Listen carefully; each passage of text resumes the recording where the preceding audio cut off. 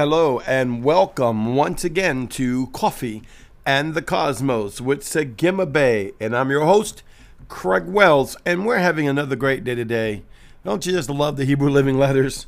I'm not teaching on that today, but every time I say Sagima Bay, Samat, Ga, Sagimo, Ayen, Bet Yod, which is my Hebrew living letter name, I'd encourage you to ask Holy Spirit and seek Him on giving you the revealing of your Hebrew living letter name. Everyone has one. It's out of the heavens, and it's by Holy Spirit. If you have Jesus Christ as Lord and Savior, then you have one, whether you know it or not. There's many things we have, so don't just blow it off. Oh, I don't know about all that. Well, I promise you, the more you seek Yahweh, you'll find out that in Him you have everything, and He has so much more for you. Think about the Father for a second. He's a never-ending supply of Himself. I know that sounds wild, but He's a never-ending supply of Himself. He is more than a more than a more than a more than a more than a more than a more. So you say, how do you get that? I want to read a scripture to you from Psalms 91. This is what we're talking about today. He who dwells in the secret place of the Most High shall abide under the shadow of the Almighty. Man, I just, come on. He who dwells in the secret place. Yahweh's urging us to dwell in that secret place. You see, this is where the mysteries and secrets, which are really not mysteries and secrets. If you really think about it, I ask the Lord sometimes, what's all this mysteries and secrets? You know, even when Jesus here, he talked in parables. He said, it's not mysteries and secrets that those that dwell in my secret place. For there, it's all unfolded. And that's why the Bible says He is a rewarder of them that diligently seek Him. She's given us the hints. He's telling us, knock and the door will be open. Ask and it will be given. Seek and you'll find. And that I bless those that diligently seek after me. I love that other scripture in Proverbs that says it's the glory of God to conceal a thing. Think about it. Conceal it. That's what we're talking about. Where is something concealed at? In the secret place. But it's also the glory of kings to search it out. I don't know the whole synopsis why the Father likes us to search it out. But I go to some simple things in the Bible. Like, what was it? The Sea of Besma? I know I don't speak Jewish real well. But basically, an angel would come and touch it, right? And the first one in, the most aggressive, the one that was pressing the most. God honors that. I don't get it because He doesn't have favorites. And maybe that's why, because God doesn't have favorites, though I'm His favorite, right?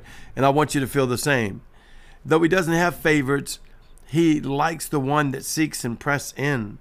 So when He reads this to you from David's writing, he who dwells in the secret place of the Most High God shall abide under the shadow of the Almighty.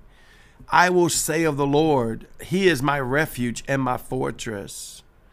See, David's beginning to cry out. He's saying, I will say of Yahweh, He is my refuge. He's my fortress. He's my God. In Him I will trust. Surely He will deliver you from the snare of the fowler and from the pestilence and anything else that comes against you. Why? Because I go and dwell in the secret place of Yahweh. Now, some people ask sometimes, isn't the secret place hidden? How do we find the secret place? How do we know? And granted, there's a secret place for everybody that Yahweh dwells inside of you, inside your heart, your mind, your soul, and your spirit. It's more, I believe, of the intent of the heart. And the intent of the heart that Yahweh looks at for someone saying, I want to go into that place. I want to know that you're not closing yourself off to the infiniteness of God. Because we've all learned God a certain way. We've seen Him as Jesus, a baby in a manger. We've seen Him as Jesus on the cross. We've seen Him as the resurrected Savior. We've seen Him as the outpouring of the Holy Ghost. We've seen Him as the angry God, open up the heavens and destroying man. And we've seen Him in so many different ways, but this is just a small facet of the completeness of who He is, which is endless and infinite, and you could never comprehend it all. For 1 billion years, you could never comprehend it all. Well, the Bible says, when we see Him, we shall be like Him, and we know. Yes, we will. We have that knower. but he is infinite. He's beyond the comprehension of our mind and beings and spirits at any given level. I think Lucifer was the one that showed us that the most. You know, think about it. He was the highest angel, right? He was a overshadowing cherubim. He was able to look into the depths of God. Do a study on Lucifer before he fell. He was able to look into the depths of God, the highest cherubim, the glory of God. That's what the cherubim carries. And with all that glory and seeing into God constantly 24/7, all the time, and actually in the age of timelessness, he still didn't know his Father, his Creator. It might have not been Father like us, like Father and Son, as I say, blood Son by the blood of Yeshua, Spirit Son by the Spirit of God. But they were still Son's children. God made them, his creation, his beautiful creation that he loved. But he didn't know him and rebelled against him and got booted out. The Bible says, I saw him fall like lightning. Hallelujah to the Lamb of God. See, this is how come I know God's endless. That's how I know he wants you to go into his secret place. Think about it in Psalms 18:11, talking about Yahweh. He says, he made darkness his secret place. His canopy around him was dark waters and thick clouds of the skies. I asked the Lord so many times, why is it like that? Here you are sitting on your throne and all these dark clouds. It's to protect us because the glory is so great. The might and the wonder is so great.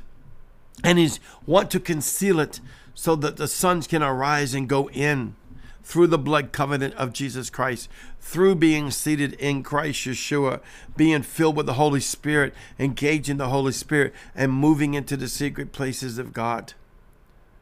Yahweh hides you in his secret place. Think about it, Psalms 27:5. For in the time of trouble, he shall hide me in his pavilion. Think about this, his pavilion. And then it says, in the secret place of his tabernacle, he shall hide me, and he shall set me upon a rock. He's going to set me upon Christ Yeshua inside his secret place, inside his bet, inside his house, inside his secret place, inside his pavilion. This is what Yahweh declares and decrees to you, that we hide ourselves in his secret places. His secret places. We hide in him. I love that. Let me close with that. He who dwells in the secret places of the Most High God shall abide under the shadow, shall be overshadowed by Almighty. Oh, come on for a second. Shall be overshadowed by Almighty. I want to read one last though. Isaiah 45:3.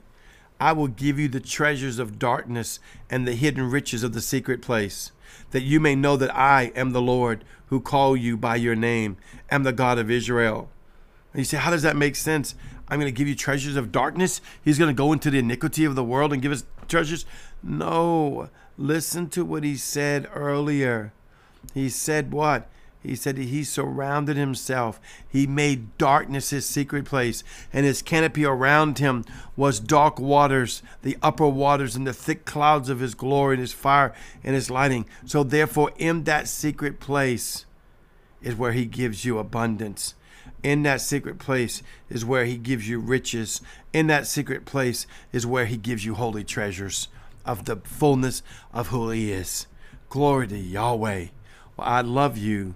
I'll see you tomorrow. You are beautiful. Shalom.